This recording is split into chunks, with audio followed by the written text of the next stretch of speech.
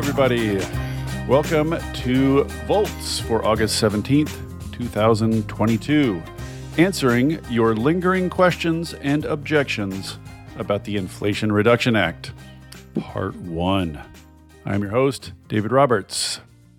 Last week, I hosted a podcast discussion with Princeton professor Jesse Jenkins and UC Santa Barbara professor Leah Stokes about the climate and energy provisions in the Inflation Reduction Act. It proved quite popular. If you haven't listened yet, I highly recommend listening to that before this one. Among other things, we discussed the modeling of the bill done by Jenkins' shop in Princeton. In the days following, I noticed several questions popping up via email and social media about that modeling, how certain or uncertain it was, what it included and left out, how it treated various trends and technologies, and so forth. It seems like people still have lots of questions and objections that weren't answered in the original pod, so I had the idea of having Jenkins back on to get deeper into the modeling. Then I solicited questions on Twitter, which prompted a veritable flood. Questions about leases, about carbon capture and sequestration, about the EV tax credits, and more. There is apparently enormous appetite for further information. So, with this bushel of questions and objections in hand, I've invited Jenkins back today. We ended up talking for so long about so many parts of the bill that I have broken this pod up into 2 episodes. Never let it be said that I don't have a heart. We are going to go through all of them, or at least as many as we can get to in the space of a podcast, and answer them to the best of our ability. It is going to be fast and nerdy, y'all. Buckle your seatbelts. Okay, with no further ado, Jesse Jenkins, welcome back to Volts. Thanks for coming again. I feel like this is the point where I'm supposed to say, yeehaw, let's go. Yes. Okay, let's not waste any time. Let's start then with the modeling itself. The bill was released alongside basically modeling from your shop, from Rhodium, from Energy Innovation, 3 separate sets of modeling, and they show generally that this bill will lead to 40% reductions in U.S. greenhouse gas emissions by 2030, roughly, give or take, which is roughly, give or take, on track for our stated Paris target, or at least within striking distance of it. You know, modeling is kind of a black box to a lot of people. You know, most people, I think, don't know how it works, what goes into it, how to treat the results. And I think some people maybe felt a little, bullied by this idea that, like, here's the modeling, you have to accept it. So let's try to put the modeling in context. Just start with sort of, you know, when your model says this is going to lead to 40% reduction by 2030, how certain is that? Sort of, what are the error bars and how firmly should we grasp onto that result? Yeah, I mean, if anybody could predict the future perfectly, I'd probably be in a different line of work and making a lot more money than I do here. Not that this is a bad job, but models are an attempt to understand in a kind of internally consistent manner how changes in a complex system are going to play out or could play out.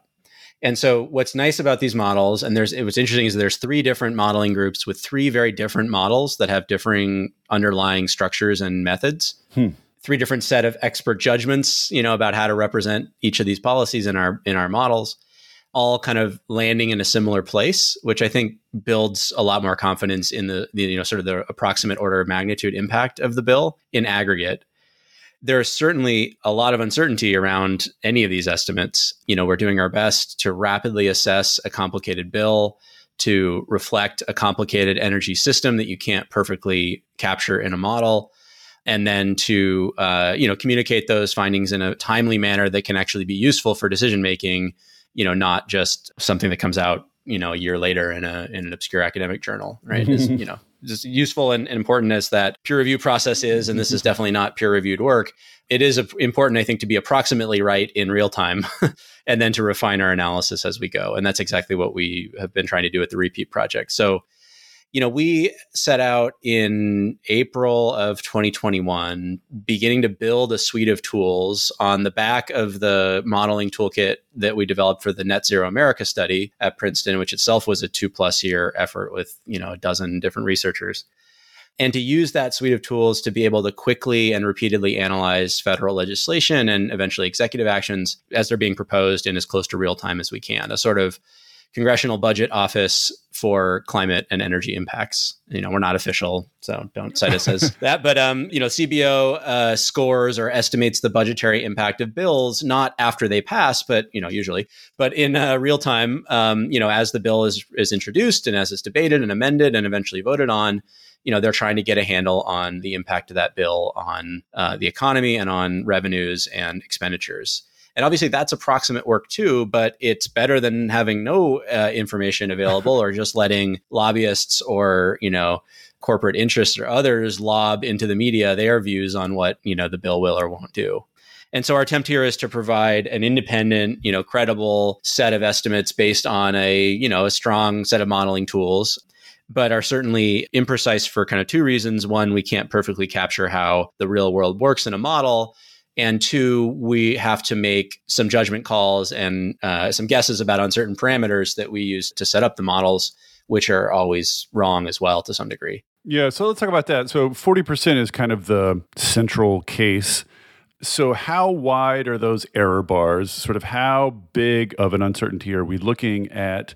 And tell us a little bit about sort of which trends and these things you're making judgment calls about how they'll play out. Which trends could conceivably turn out much better or worse than you estimate, and sort of what effects would that have? It's helpful, again, to sort of break down the different sources of uncertainty. I should say we have not published our uncertainty analysis yet. We're actually refreshing all of our analysis, the Repeat Project, to bring it up to date to 2022 assumptions and conditions, because we started this in 2021 and we wanted to keep everything internally consistent so you could compare between the Inflation Reduction Act and the Build Back Better Act, and it wasn't going to be apples to oranges. Now we have to refresh and rerun everything. So in addition to updating the assumptions, we're also going to do sort of everywhere we had to make a judgment call on a policy's impact. We want to do, a reliably pessimistic reading of those policies, reliably optimistic reading of those policies, and then a midpoint in between. And I should say we probably will have more downside risk than upside risk, right? That there's probably more ways this goes wrong than goes better than we expected, but there are ways it can go better than we modeled as well. And there's whole policies that we ignored that have big impacts that I can come back to in a minute. Yeah, we'll get into those. So that's sort of the uncertainty around what will this policy actually do. And it's interesting if you look at energy innovation, which is one of the other three groups that's been looking at the bill and modeling it with a totally different, modeling suite. That's exactly the kind of analysis that they have done consistently. And they basically find in their work a plus or minus 2 percentage points difference compared to 2005 emissions levels, or about 200 million tons, roughly, or 150 million tons variation around their central estimate. And that results from their sort of uncertainty around the implementation of the bills.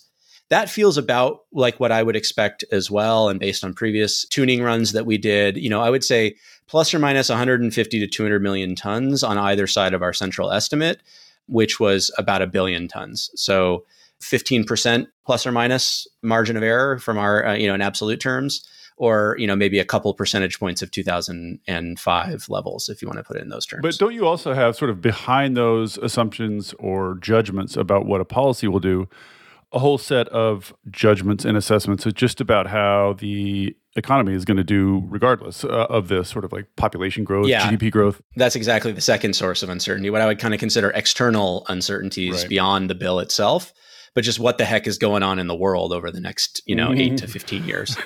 And that's, if you look at Rhodium Group, that's the other group that's done this analysis. That's the type of analysis that they've done. So when they present uncertainty bars, it's a different kind of uncertainty bar than energy innovation presents. So energy innovation is modeling a single set of assumptions about technology costs and macroeconomic conditions and fuel prices, and then varying the potential impact or implementation of the policies in the Inflation Reduction Act or the other bills that they've assessed before. What Rhodium has done is assessed under a single policy condition, right, current policy or the Inflation Reduction Act, the variation in outcomes driven by uncertainty around fuel prices, economic growth, and clean energy technology costs. Those are the primary categories that they look at. And that drives a variation of about 3 percentage points of 2005 levels in their modeling. So that's how they get from 31 to 44%, actually bigger than that. So that's 13 percentage points. So it's like plus or minus like 6 percentage points. So there's a lot of external uncertainty, a lot of stuff that isn't about this bill that we can't control that could come in and change the trajectory for the United States, like a coronavirus pandemic or a war in, a land war in Europe or a surge or a drop in fossil energy prices. And those are also hard to predict. And we don't, Rhodium tries to span that range and finds it's actually quite significant. And so I would, add some additional uncertainty around those things. Sketch out just super, super quickly, what's the apocalyptic scenario here if both sources of uncertainty break for the worse? What does that result look like? And similarly, like if everything goes right, what does that look like? It would be a condition in which oil and gas prices are very low, in which clean energy technology costs stop progressing and falling. Right.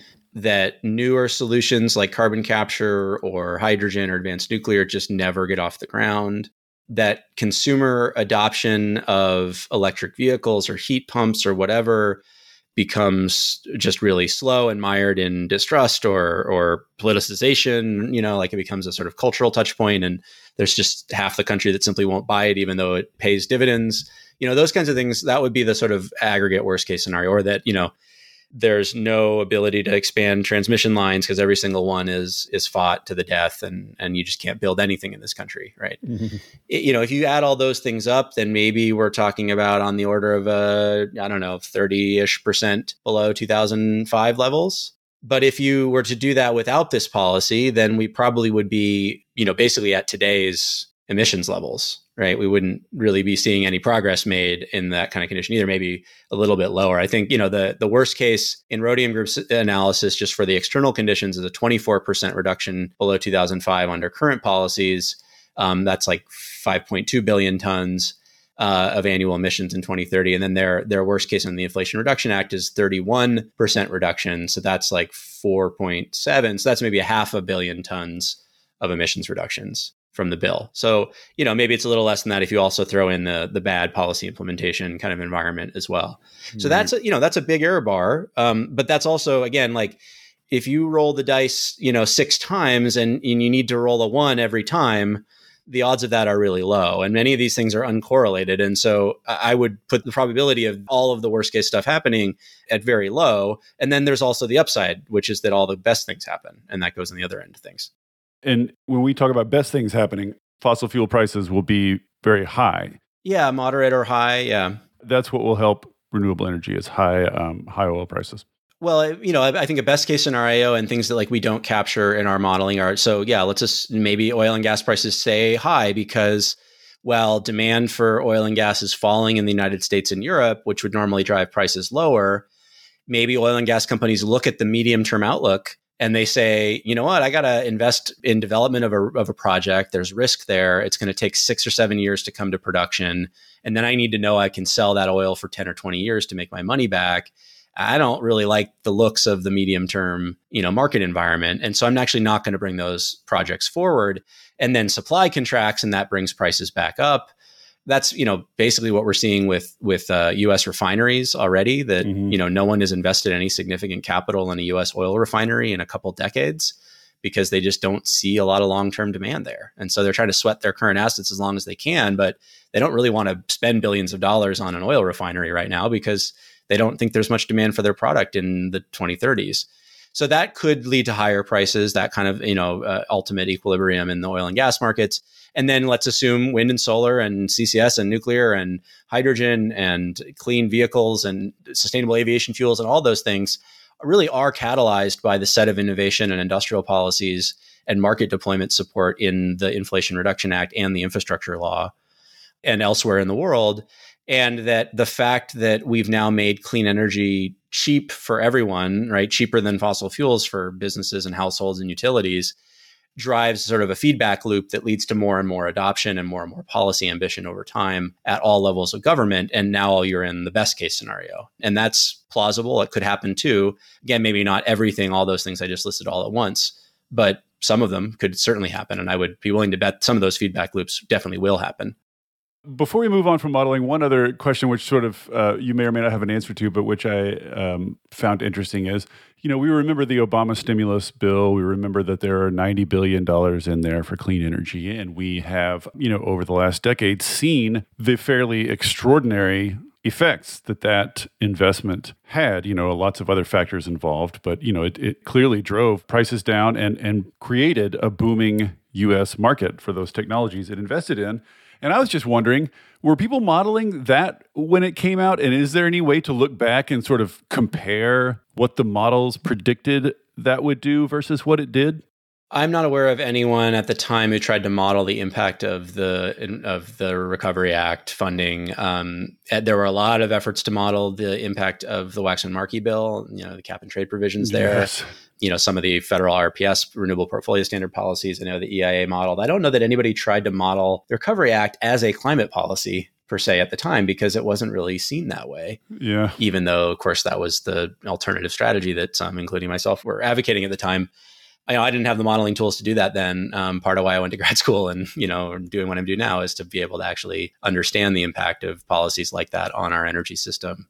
Be interesting to kind of do a backcast. But yeah, I don't know of any analyses of that. And I do want to say, as much as I have a huge proponent of the Recovery Act and that, the whole approach, the innovation, investment, and industrial policy centered approach to energy policy, which is what we see here in the Inflation Reduction Act as well, I think we sometimes overcredit the Recovery Act with impacts, because remember, the Recovery Act was a couple years of funding.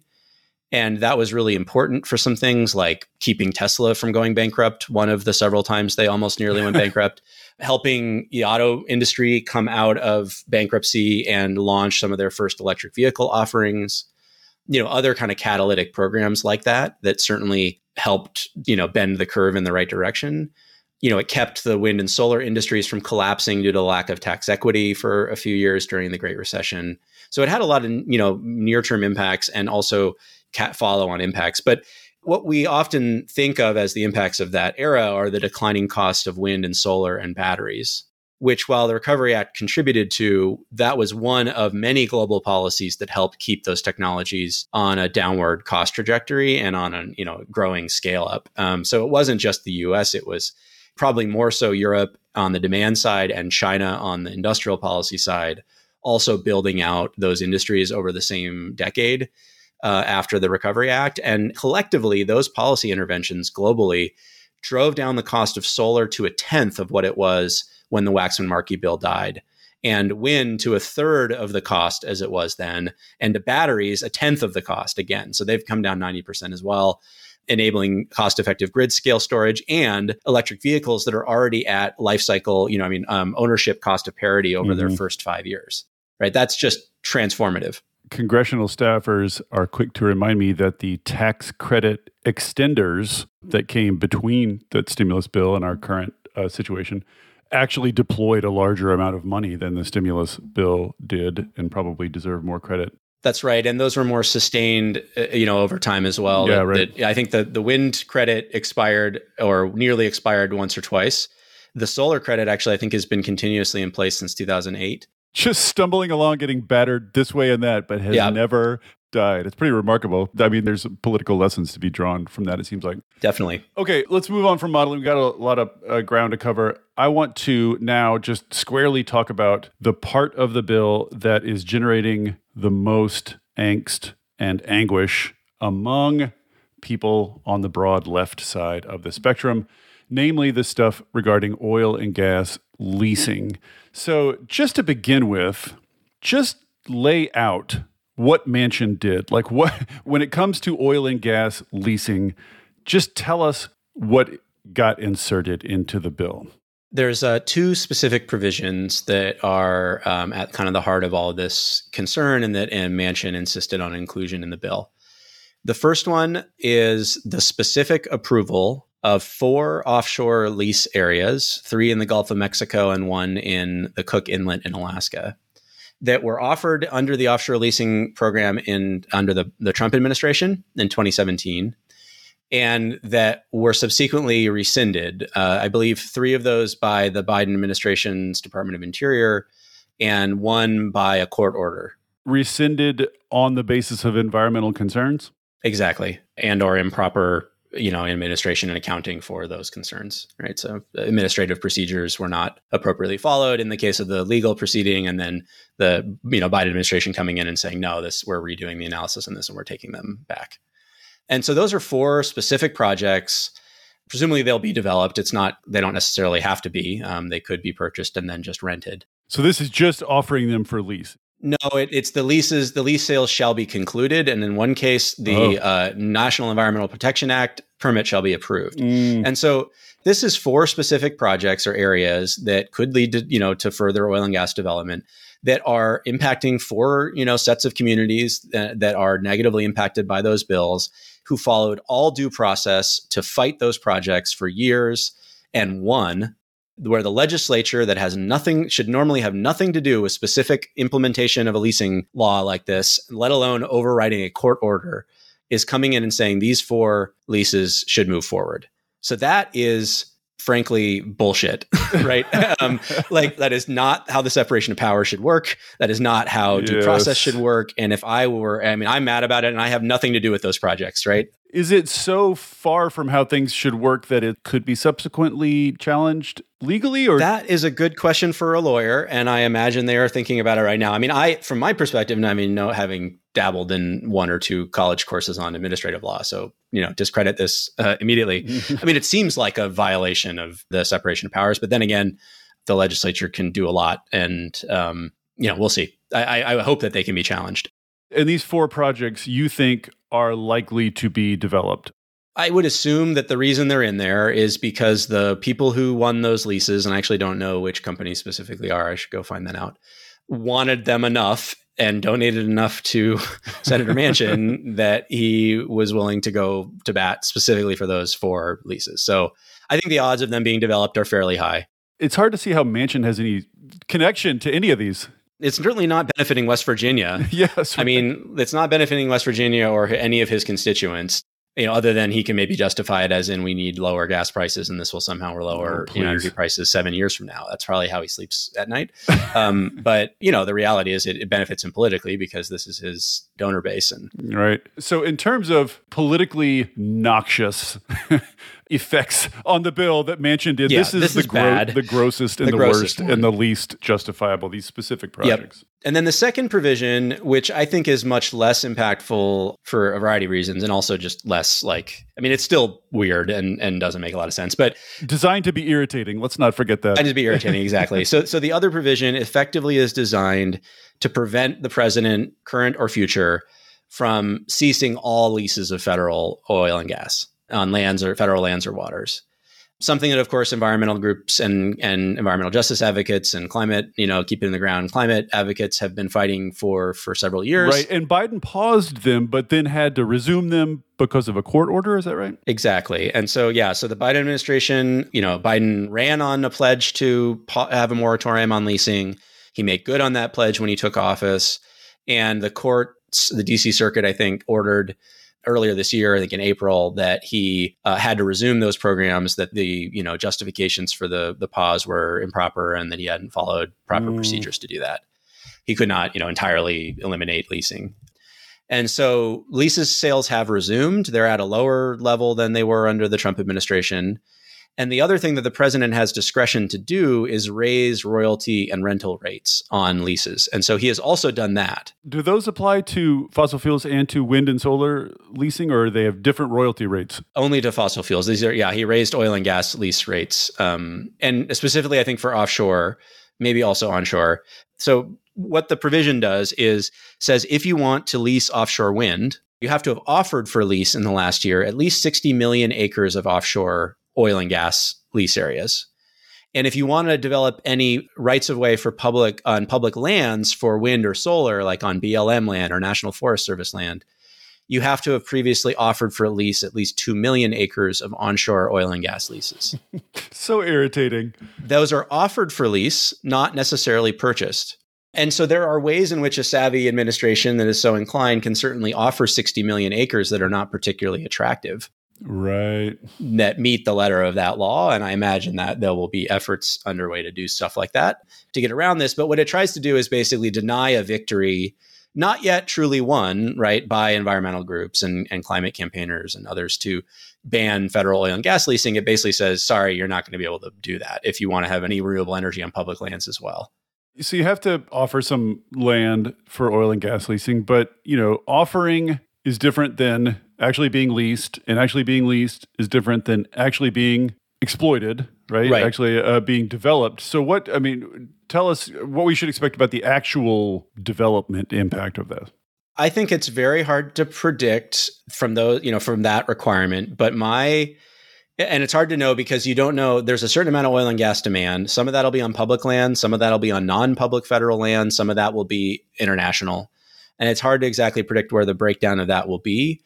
But if you think directionally about the impact of the bill on U.S. oil and gas development, right, of projects overall, there is no subsidy in this bill for oil and gas development. There is no explicit, thumb on the scale for oil and gas development. There is a big thumb on the scale for all of the competition to oil and gas.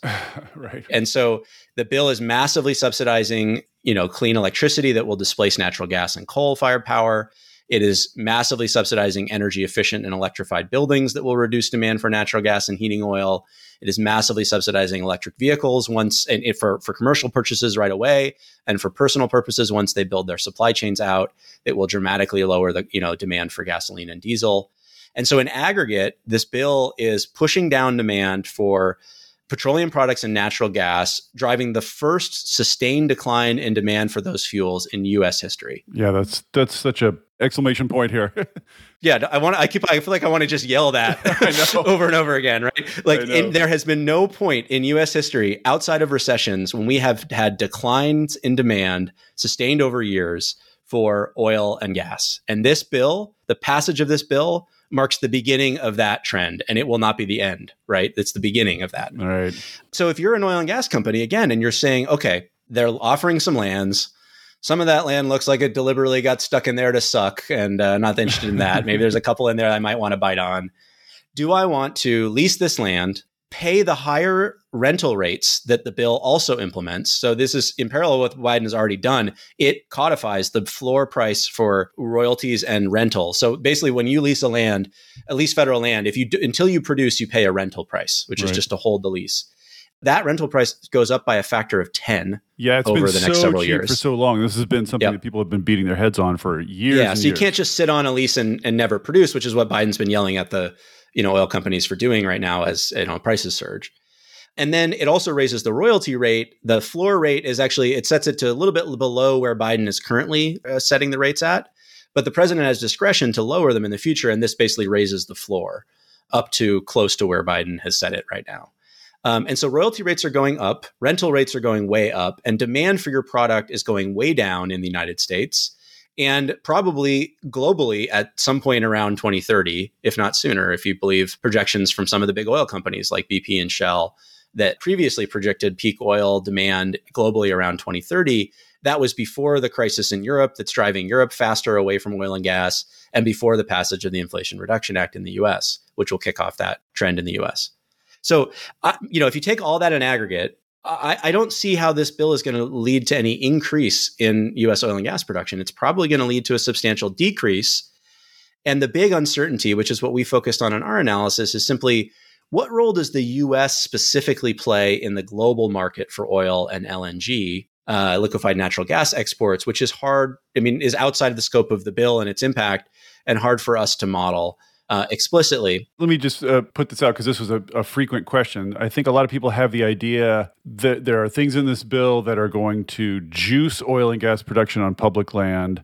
And even if demand falls in the U.S., we'll be exporting more and thus creating more emissions elsewhere, which will sort of reduce the net global impact on greenhouse gases. So so you don't think that this is going to lead to increased oil and gas production or exports at all? I don't know about exports. I don't think it will lead to an increase. All else equal, demand for the product is going down. The cost of development on public lands is going up. And I think overall U.S. production of oil and gas will be lower than in a world without the Inflation Reduction Act. The question is how much lower. And the big swing impact for that is, the big driver of that is whether or not the U.S. continues to step up as a large global exporter of liquefied natural gas, and which I think is pretty likely, and oil, which is I have less of a feel for. We are shifting out of this period that we've been in since the 20s, right, of being the world's largest importer of oil and gas. We've already become energy self-sufficient in the sense that we produce more oil and gas than we consume, and we're net exporters of both natural gas and petroleum products now, and have been since 2020. And so the question is, how much more will we expand exports? And in a world where Russia is being, excised from oil and gas supply chains for allied countries, and the U.S. is likely to step up to fill some of that gap, not all of it, because demand is going to go down in Europe for oil and gas overall. We may, continue to increase our exports for some period of time. That will reduce the impact on domestic production relative to the decline in domestic consumption. So the way we address that in Repeat Project, and you can see this in our analysis, is we constructed two bounding scenarios that represent much bigger variation than the impact of the leasing provisions themselves. And that is basically one scenario where all of the decline in domestic consumption goes to reduce domestic production and imports, because we still import some petroleum products, in proportion to their current, and crude oil, in proportion to their current shares of our mix. So we're basically doing import substitution and then reducing domestic production, so declining U.S. oil and gas production. The exports in that scenario remain fixed at the EIA's projected levels before the crisis in Europe and before the passage of this act. So that's still slightly higher LNG over the next couple of years, but then it sort of flattens out, and oil exports are basically flat in that scenario. And then there's another scenario we created, which is the sort of high oil and gas production, where we assume that natural gas production and oil production stay flat at the projected levels without the bill, and 100% of the freed up domestic supply that we no longer need for U.S. use goes to exports. Now, I capped the LNG export potential in the near term based on some projects that are already underway or nearly contracted, so we don't have an unlimited ability to export LNG, but that still allows a substantial increase in LNG exports. And so in that scenario, basically there's no impact of this bill on domestic production, and all of our excess supply goes to the export market. That's an extreme case. Both of them are probably extreme cases, and the reality is going to fall somewhere in between. Before we move on here, let's just sort of sum up. In terms of the obnoxious things Manchin put in the bill, and I will just say, I guess this depends on your level of cynicism or your estimation of Manchin, but I got to say, the bill was in Manchin's hands, and by the end, Schumer had very clearly conveyed to Manchin, dude, just write a bill. give us literally anything, we'll sign it. Please, whatever you want. All pretenses had been dropped. By the end, It was literally just Manchin. Given that context, I got to say, he could have done way more damage. He could have put in way more obnoxious stuff than this. He could have put in some direct subsidies for oil and gas. You let your imagination run. There's all kinds of things he could have done. So this, these 4 projects that are getting greenlit, super obnoxious, terrible for the communities involved, terrible procedure, terrible legally, awful. And the leasing thing are bad, but not apocalyptic bad, not substantial effect on the overall impact of the bill on emissions bad. Yeah. It almost seems like, and everybody's always trying to figure out Manchin, and this is probably just speculation like everything else, but it almost seems like he just needed to have something super obnoxious in it so that he could be seen making environmentalists scream. But in terms of obnoxiousness relative to impact, these are very obnoxious, but their overall impact on emissions is relatively small compared to a number of other things he could have done. Their impact on emissions, if you assume that the counterfactual is sort of continued leasing as per the Biden administration's current lease offerings after the court order, and sort of BAU lease rates over the last decade under both Obama and Trump, then the business as usual impact of this is basically nil. Brian Prest, who is an economist at Resources for the Future and has done probably the most detailed modeling and analysis of the impact of supply side policies, to constrain oil and gas production on emissions, just posted a thread today on Twitter in a new analysis he put out that basically found that if you have to decide what your counterfactual world is, right? If your counterfactual world is the current one where Biden is leasing oil and gas sales, or is offering oil and gas leases, and any future Republican administration certainly is going to as well, then against that counterfactual, the impact of the combined increase in royalty and rental rates and the leasing provisions is maybe a little bit of a decrease in emissions in the US because of the royalty rates, and maybe like 2 million ton increase, something like very close to zero. If your counterfactual is the world that environmentalists and keep it in the ground supply side climate activists have been fighting for, where you successfully ban federal oil and gas leasing and sustain that ban over the next decade, which is like the best case scenario, then this provision preventing that would lead to in his estimate a roughly 20 million ton increase in US emissions in 2030. That's 2% of the total impact of the bill. And again, that's a counterfactual world that we have not yet created, right? That climate activists have not succeeded in creating. And let's be serious, highly unlikely to create, total federal ban on oil and gas leasing seems unlikely. Yeah, and just to put a fine point in this, and then the broader variation in oil and gas exports that we looked at in our analysis that could really, swing U.S. oil and gas production up or, sort of either keep it at the current levels or have it decline quite a bit. That's a variation of about 40 million tons per year from the high to the low end in 2030, or again, about 4% of our total. Our central estimate is that we reported in the report is an average of those two. So again, it's plus or minus 20 million tons, or about 2% around our billion ton estimate. So the take home here is the effect on U.S. oil and gas production and demand by the clean energy policies in this bill dwarf the effects on oil and gas production and demand in these specific obnoxious provisions that Manchin put in. That's how I read it, and that's what our analysis shows, yeah.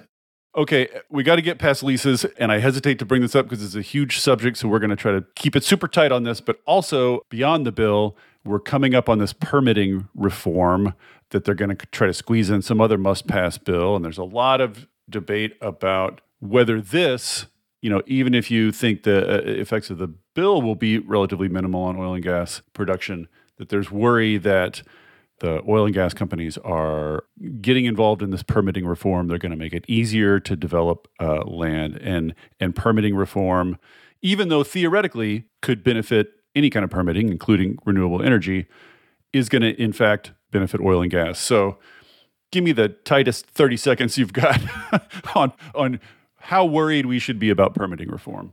So, anytime you have a bipartisan bill that's being assembled, potentially assembled and led by, Joe Manchin with, 10 Republicans, there's a lot of opportunity for shenanigans and for policies that benefit their core donors and constituents. And so I definitely, say we need to be wary about what is included in the bill. And we don't know yet there's like one draft that went to Ledge Council that's been circulated by some, and that's certainly not the definitive bill. Like when things go to Legislative Council, that's just people drafting stuff. We don't know where that bill is at.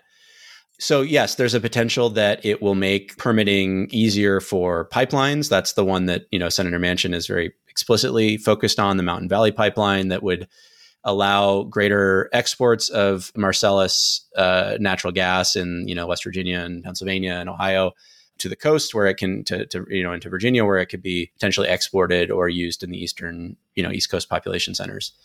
And there may be other, kind of specific pipeline projects that could be easier to proceed, depending on what the permitting reforms look like.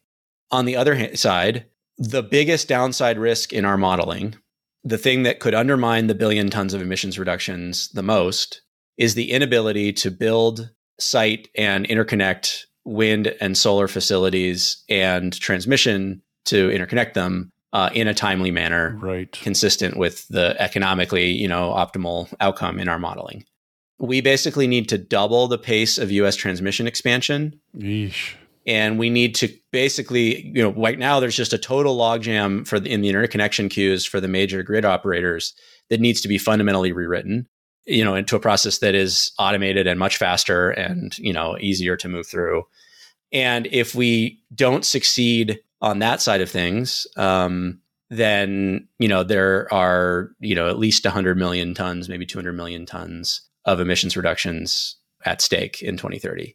And so, again, it comes down to this real question about where you feel we are in terms of the kind of tipping points in the energy transition.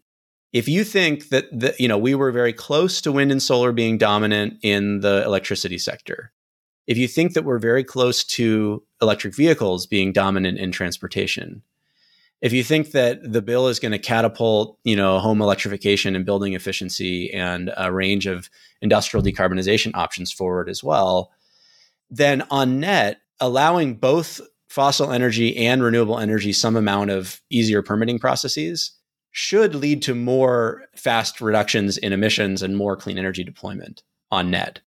If you don't think that, if you think that, we actually are still fighting really uphill and the best thing we can do right now is to just stop all the fossil energy development projects, and anything we let through is a disaster, then you're going to be extra wary about that from an emissions perspective. And then there's just the procedural justice aspect of it, Yes. which is that, again, like the legislature just went in and approved 4 projects that they have no business doing. If the permitting reform process, nukes the ability for people to have a say, an appropriate say and due process, that is going to be bad from a procedural justice perspective. And that's true on the clean energy side as much as it is on the dirty energy side.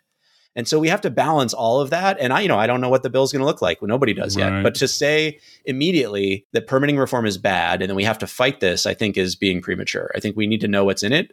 We need to try to shape it to be as advantageous as possible for the clean energy transition. And we need to be as wary, we need to be wary and on the defensive about particular poison pills that would really undermine procedural justice. And that's going to be hard and it may not work. It may fall apart.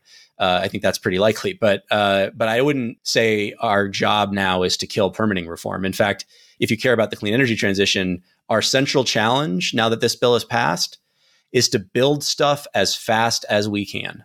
Clean stuff. To build the clean energy economy as fast as we can. That's going to need permitting reform. So this, I feel like this is the take-home message here that I want to underline here. Renewable energy, clean energy needs permitting reform more arguably than the oil and gas industry feels like they need it. We need to uncork this enormous amount of backlog. So yeah, the danger's there, but it's also not something that can just be skipped or completely squashed, right? We need the good version of it. Yeah, and I think what we're likely to see, to be honest, Dave, and we're already sort of seeing this play out. I actually just got a note 30 minutes ago from Evergreen Action saying it's an easy call. We need to vote permitting reform down. Is that I doubt that there will be a bill that moves this fall. Because I think what you're going to see is folks like Evergreen and others, sort of standing with allies, right, and who are legitimately concerned about procedural justice, and saying, look, we had to cut some deals to get the Inflation Reduction Act done. We'll back you here in helping fight this. And I think at the same time, you're going to see Republicans saying, we don't have a lot of urgency here. We could do this next time we're in power on our terms. And so I think it's fairly unlikely that we get it done this time around. But I do think it's important that anybody who cares about the clean energy transition, and I include my friends at Evergreen Action in this, that we are very clear that the challenge moving forward is to find a way to square the circle, to make it easier and faster to build projects while increasing, not decreasing, procedural justice and the ability for people to have a say in the process. Which would be challenging even if you were at a table surrounded by people working in good faith. Yes. So I don't think that it will get there in the next 2 months, but I do think it's the conversation we need to be having next and we need to be focused on. And I'll just give my plug for sort of my broad vision for how you might be able to square that circle, which is that right now we have a bunch of processes that involve a whole bunch of different veto points where people with the right means and the right lawyers and the right knowledge can come in and hold up a project at the local level, at the state level, different federal permitting agencies, et cetera. And you just create a whole bunch of veto points where basically you have a private developer coming forward and proposing a project. And then lots of people, particularly the most well-resourced people, so not the ones that we're most concerned about in terms of procedural justice, are able to shoot it down at some point along the way. And that process just doesn't work for what we need to do to build a clean energy economy.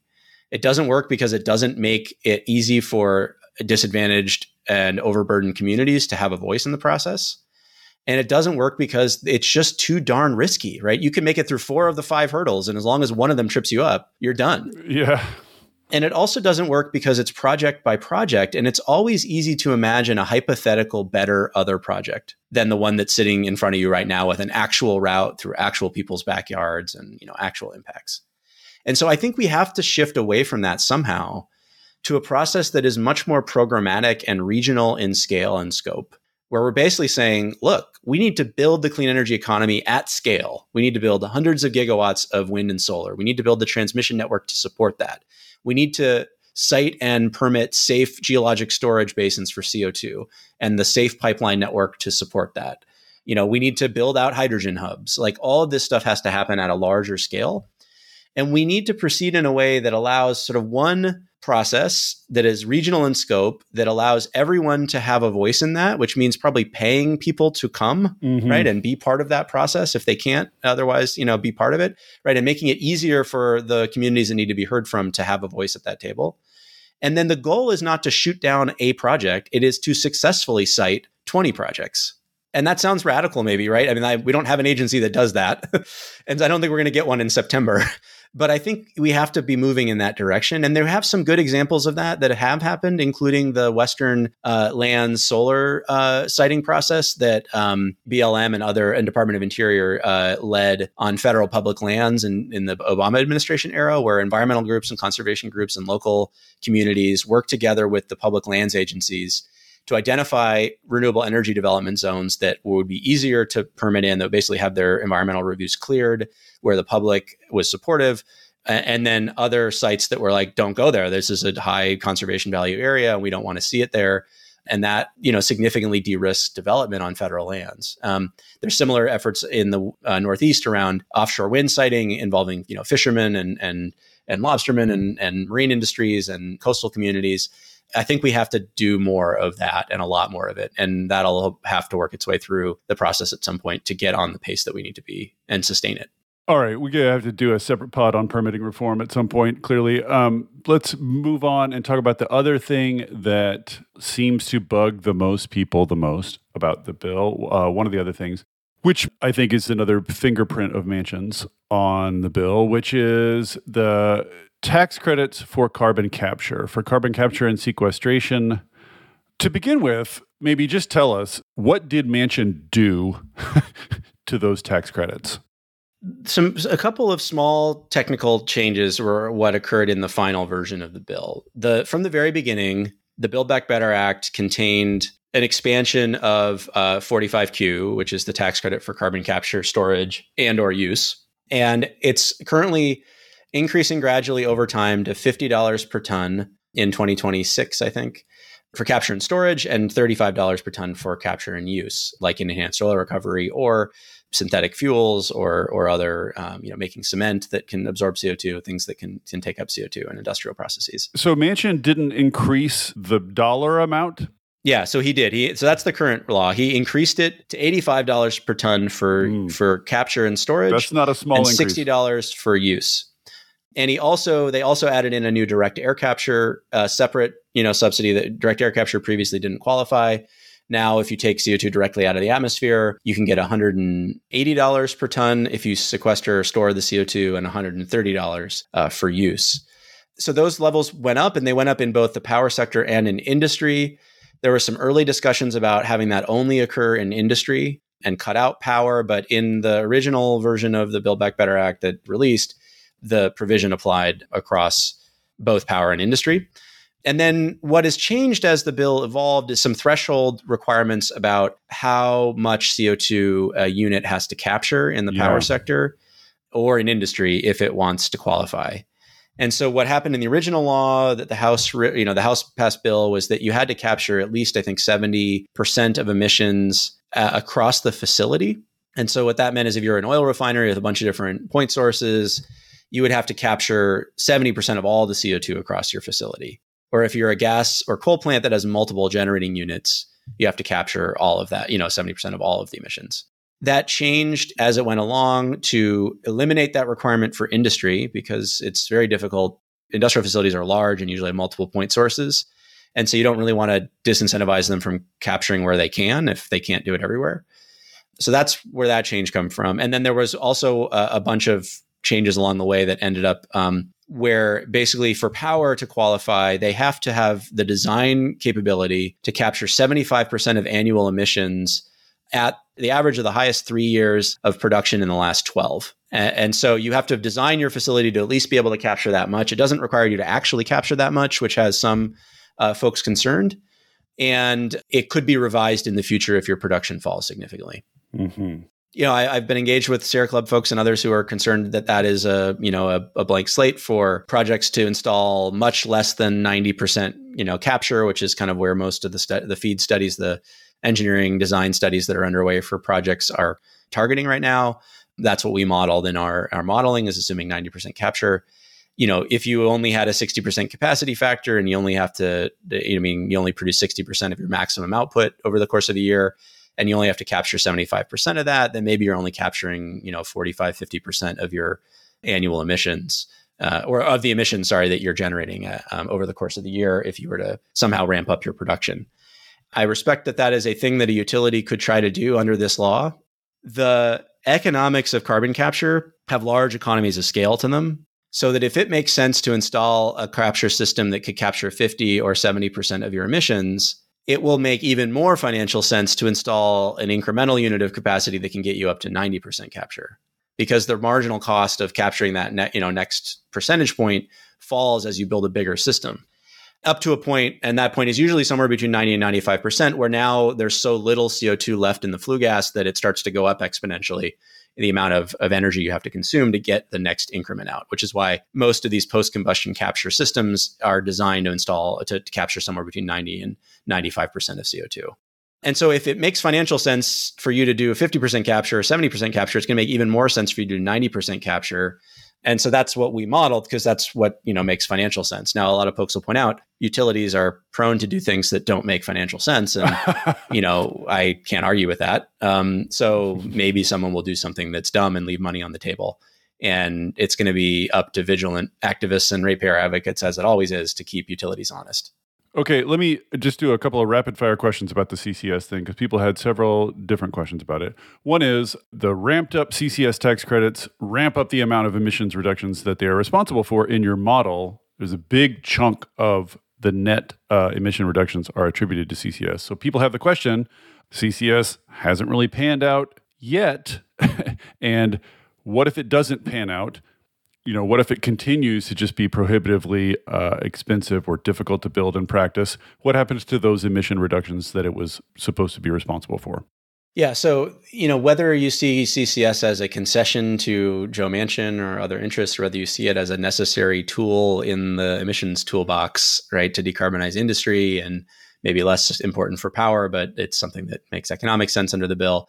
What our modeling is basically showing is that it will make financial sense to deploy carbon capture at scale across a variety of sectors, from power to heavy industry, where you have favorable access to offtake for that CO2, where you have a pipeline or a storage basin or a user who will take that CO2 from you. So it's not universally everywhere, but in certain locations across the country, there will be facilities that now make economic sense to install carbon capture that have never made economic sense before. And there may be technical hurdles. I mean, we've deployed carbon capture at full scale, in every major application somewhere in the world to date, many of them in the United States. And so there's a lot of technical de-risking that's already happened. There are vendors who are willing to sell you systems with warranties. And so it now makes financial sense. I would imagine that will lead over time to a substantial amount of deployment. The big uncertainty for me is not, is it zero, but how fast can it grow? Well, just if it's much less than the model shows, does that threaten the overall reductions, the emission reductions. To some degree, it does. So our modeling has 200 million tons roughly of emissions reductions from carbon capture and storage across industry and power. It's about 60% industry, 40% power. That I wouldn't put a lot of faith in that split because we had to set aside the tons for industry first, exogenously the way our model is set up, and then let the model fight over the remaining 90 million tons amongst the stuff that we explicitly optimize in our model. So that it could be that it makes more sense to do other things. But the 200 million tons comes from our estimate of how rapidly we can build out CO2 storage and injection basins, or injection and storage basins, to safely store that CO2 in geologic basins. And that will be constraining. What we find is that 200 million tons is, that's the cap we put in 2030 on storage, and that is a binding limit. And so if you can't build out transport and storage networks at that pace, there will be less CO2 capture. If you can build out more, there might even be more. There's more economic opportunities that are not captured in our modeling. And so it's an uncertain, the growth rate for that, just like the growth rate for wind and solar and transmission deployment, or the growth rate for EV supply chains, is a central uncertainty that will make a big difference in the near and medium term. And if all those break badly, emissions outcomes will be less than we modeled. And if some of those break better and some of those break worse, then maybe they'll cancel out. And if they all break better, then maybe we'll make deeper reductions. What about the worry among activists that allowing the carbon that's captured to be used for enhanced oil recovery, in effect, sort of gives oil and gas companies a chance to have a green sheen while continuing production? In some sense, we'd be subsidizing that production by giving them so much money in tax credits for capturing and then allowing them to use that captured carbon to produce more oil and gas. There already is oil and gas, enhanced oil recovery going on across the country. I think we inject somewhere on the order of 85 million tons of CO2 a year for EOR. That's what most captured CO2 does now. But most of that is not captured from point sources. It's taken out of geologic storage. Right. In Colorado and Utah and other places where you have naturally forming CO2, or it's stripped out of natural gas as we pull the natural gas up and then pumped back down for enhanced oil recovery.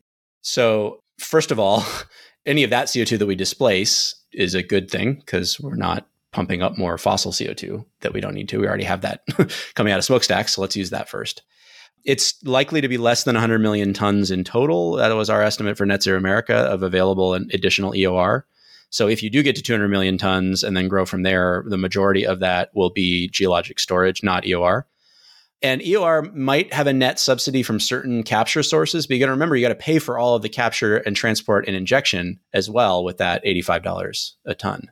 And that, is about what it currently costs to do carbon capture probably. And so there may be places where over time carbon capture gets cheaper and it becomes a net subsidy for oil production if they somehow manage to keep the profits on the oil side rather than the, emitter side. Again, I think that's in the noise of what happens to global demand for oil and gas, which is going to be the big determinant of how much we produce in the US. And then from an environmental impacts perspective, if we are going to be doing any oil and gas production in the US, it is better off to do that in depleted existing basins than to do greenfield development in new areas that have not previously been impacted. I think that's generally true. It's not universally true, but I think it's generally true that, you're developing an existing site that already has the infrastructure in place, already has the pipelines built, and you're getting more oil out of it rather than trying to site and build a brand new oil field or gas field that is likely to have even greater environmental impact. So I'm not the average person, in the environmental movement maybe, but it's not my central concern. And, whether or not it gives them a green veneer or some sort, that depends a lot on how successful environmental activists are at continuing to problematize the moral license for oil and gas. So I would say have some faith in those efforts. They seem to be working. What about the environmental justice community hates CCS tax credits, has for a long time. It's really dug in opposition to them. And I think the character of their concern is that polluting facilities, I guess, in industry or the power sector, often located in vulnerable communities, often, as we all know, are often disproportionately harming vulnerable communities. And the idea or the worry, I think, is that allowing them to attach carbon capture rather than close down will just continue that harm to environmental justice communities. So what's your sort of general response to that worry? Yeah, so I think that, that concern, which is, if you are living next to a specific project that would specifically impact your life, is a totally legitimate concern. I think it comes down to, again, like, what is your counterfactual, right? Is your counterfactual a world where we successfully ban all fossil fuels in the next, handful of years? Where we successfully stop producing any cement or other industries that we might install carbon capture on that are not, oil, gas, or coal facilities, that we entirely eliminate all environmental impacts of our energy system, right? That's an aspirational goal. That's a goal we're working towards. It's a goal we all want to get to, or at least I do. But I don't know if too many people feel like we're on the cusp of achieving that anytime soon. And so if your other counterfactual is the current situation, then I think the question, broadly speaking, when it comes to environmental justice is, does this bill cause harm or reduce harm? Well, it can do both at the same time, right? I mean, it's... Right. Certain provisions could cause harm. Certain provisions could reduce harm. I think it's fair to say that there is no other world where this bill exists without any one of these provisions, right? Because we know we went all the way to the brink of failure twice, and this is the best product we could get out of the U.S. Congress. And so I don't think you can take any of them out and still keep all the other stuff. You could have no bill, or you could have this bill. Right. And this is, it's a tender subject, but in my estimation, and I think yours, and I think there's a clear case to be made for this, even purely viewed through the lens of environmental justice, even if you put all other considerations aside, a world with this bill is way, way better than a world without this bill, even purely for environmental justice communities. That's exactly right. And, again, I think that we know that it specifically causes harm to the communities impacted by the 4 lease areas. Outside of that, whatever environmental harm you're talking about, in aggregate, it is going down. Oil production will fall. The question is how much. Gas production will fall. The question is how much. Coal production is going to continue to fall. The question is how fast it gets to zero. The generation of coal power, inclusive of carbon capture, falls to 7 or 8% of our US electricity mix in 2030 in our modeling, from over 20% today and down from 50% a decade ago.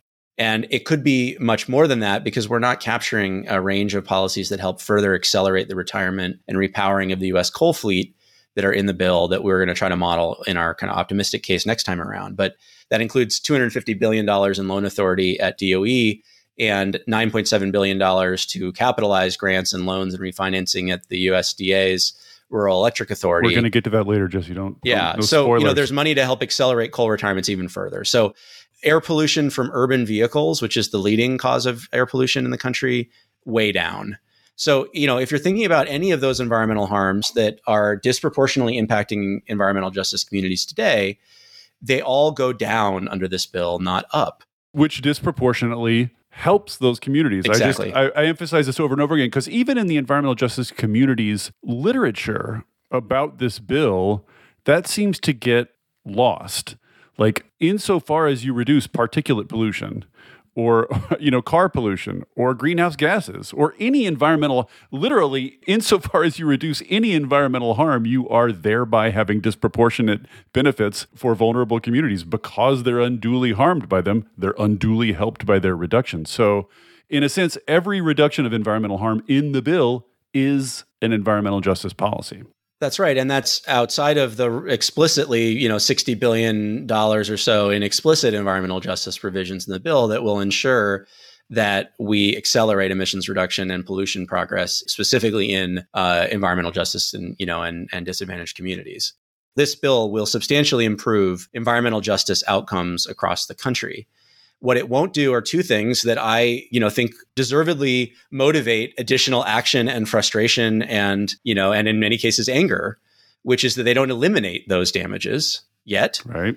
And they also don't meet procedural justice demands of environmental justice communities, which is like, why the hell does Joe Manchin and Chuck Schumer get to write a bill in Washington that decides what happens in my backyard? Yes. Right. And that I get that. Like, that is a different kind of justice, right? There's a procedural element of environmental justice claims that is very important. That's such a good point. The people impacted by these things should have a say in the process. And on the other hand, there is the outcome-oriented justice aspect of it, which is what are the actual, felt impacts for people in the world. And this bill, I think, meets that test in the sense that it dramatically reduces those impacts on environmental justice communities, really communities all over the country. It also delivers a lot of economic opportunity in those communities very explicitly through policies in the bill that try to drive investment and manufacturing and economic opportunities into communities that, that want that development. On the other hand, it does not meet procedural justice concerns unless you feel like the U.S. Senate is an effective body for representation of the myriad views of the U.S. populace, which I know that we certainly have our doubts about, the two of us. Yes, this is the language about, we're being used as pawns, as sacrifice zones to get this big bill. That is true.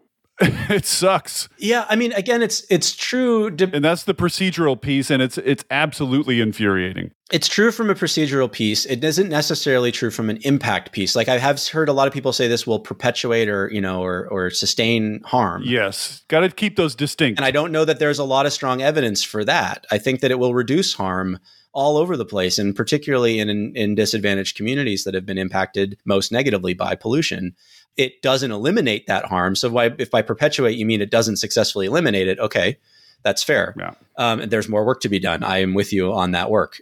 But, I don't think it perpetuates or necessarily even causes directly any harm other than for the 4 specific leases where those projects, basically outside of the passage of this bill, those projects would not have moved forward. Right. So they are definitely additional harm, specific harms that the bill causes.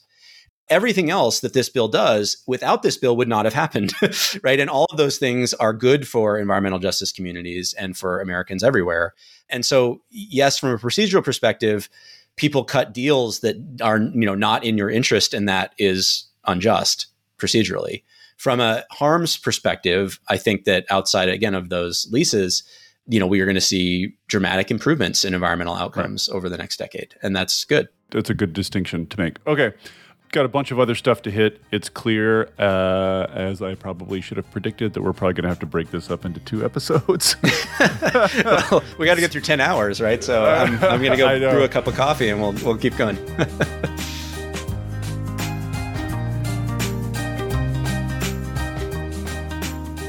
Thank you for listening to the Volts podcast. It is ad-free, powered entirely by listeners like you. If you value conversations like this, please consider becoming a paid Volts subscriber at volts.wtf. Yes, that's volts.wtf, so that I can continue doing this work. Thank you so much, and I'll see you next time.